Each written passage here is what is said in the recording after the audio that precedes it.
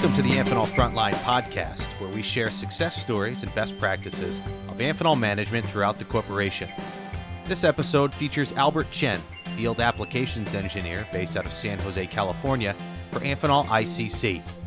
Albert talks about the changes to his normal routine of working face-to-face with customers on a daily basis. We talk about how helping with the call center and chat features on the Amphenol ICC website has given him a new perspective on these tools to help gain a unique insight into how their products are used across markets. We also talk about using these tools as part of the regular FAE work cycle moving forward, as together we combat the coronavirus pandemic around the world. So just on a typical day, a normal work week or a work month for you, what does your normal routine look like pre-COVID-19? Yeah, that's a great one. So, pre-COVID-19, on an average day, the FAEs usually go out to, maybe 2 to 3 customer visits. And, these are face-to-face customer interactions. We go there with our sales, and we're working with our customer engineers, working with them hand in hand to develop interconnect solutions and, figure out how to solve their challenges. Typically, in a given month, most of our FAEs are also traveling out of town because we don't just call on the local accounts here. We also call up and down the West region as well as other areas of the U.S. Mm-hmm. And so, we're traveling maybe about 15 to 20% of the time. Yeah, so that's kind of the basic average work life of a FAE. And obviously it is not like that anymore. So over the last couple of months with basically all the travel shut down and really having to work from a home office, it has changed dramatically for you, for the rest of the sales team, not only for ICC, but for all the different operating groups within Amphenol. But how has it specifically affected what you do? Yeah, so that's a great question. So one of the things is that part of the sales organization that Rich Riccitelli has built, we always emphasize on customer relationships, and no more a time has that been more emphasized than now. Right. Because our customers trust us, because our customers rely on us, even though we can't see them face to face, there's still not a noticeable drop in the amount of communication. In fact, we have actually more meetings, which is what you would expect to do in these type of things. You want to over communicate, mm-hmm. But we still have daily communications with our customers. We are still working with them. There's still a lot of projects and opportunities that we're working on. The one thing that kind of is a little bit different is that with our existing customers, relationships are still there. We're good. It's finding new opportunities and breaking in. And typically we will go to conferences, trade shows and that, mm-hmm. and so forth. That, because of the issues with that, that has been an impact. And so we're relying a little bit more heavily on our web presence to develop new channels. And with that, you've now been involved in taking on additional responsibilities and roles and responsibilities that you hadn't before, because of this web presence and trying to get those opportunities that you typically get in a face-to-face setting somewhere, correct? Yeah. So Brent Peterman and Graham Parmenter, who run the website, they actually have a live chat function on our website, mm-hmm. where customers who log into our website, they get prompted by a live chat tech support team based in India. And that team has been very, very responsive, being able to answer customers with their questions and also diverting opportunities to the sales team. Unfortunately, due to the situation that we have right now, the number of live chat requests have increased. They essentially doubled year over year. A typical month, in a typical day, we would be doing about 50 live chats. Mm-hmm. Right now, we're on pace to be about 100, somewhere around there. Wow. So the live chat team was on the verge of being overwhelmed, and Brent and Graham escalated this to management. Management looked around and looked at who was available and capable to help out the situation, and they automatically thought of the FAEs, right? Because we do customer interactions, we're technical, we can sort of do this. So, but it was kind of outside the job description of FAE. So Yeah. they came to me and I said, yeah, I mean, let's not a problem. We should do it.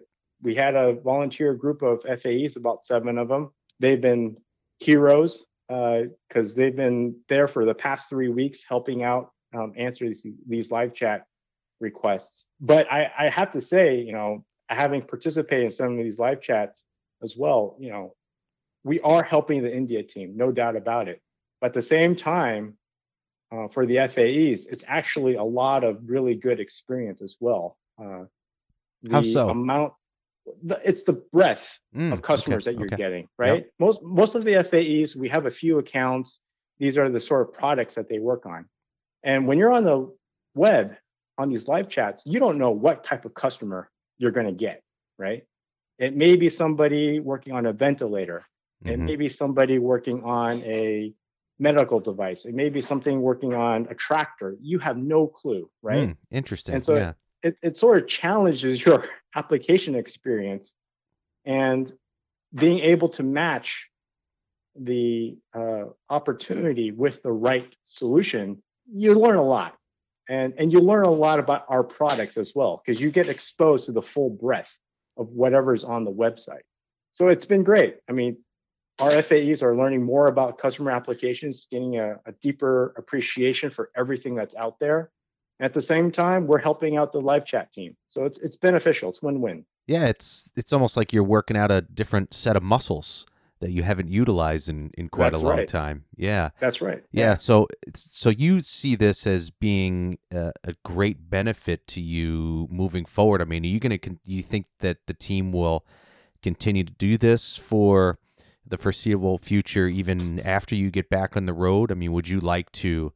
I'm putting you on the spot here, and they're probably listening, No. going, "Yeah, he's gonna do chats from now on." But you get my point. Is it? Do you think that you've learned a lot enough from this now to go, this is a good way to, really stay sharp in the entire industry and how our products are used across markets? Yeah.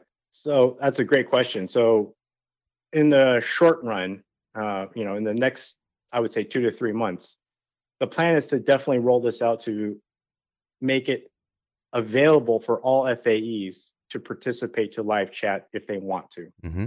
We're still continuing with this volunteer basis, right? Because I want us to actively engage because we want to, right? Right. So that's number one.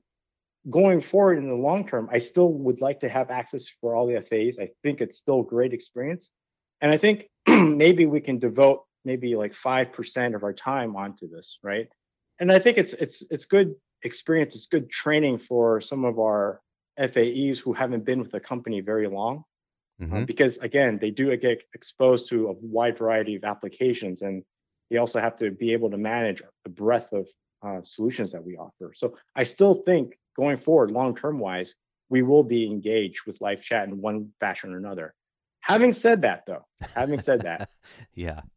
the amount of requests that a typical FAE can manage versus the amount of requests that the live chat team is doing is like night and day. Sure. Right now, a typical FAE is managing about 1 to 2 customer interactions simultaneously. Mm-hmm. The live chat team in India, they're able to manage 5, 6, Wow. maybe even 7 interactions at the same time, right? Yeah. It's impressive. I mean, I really, this whole experience has made me respect our tech support team even more.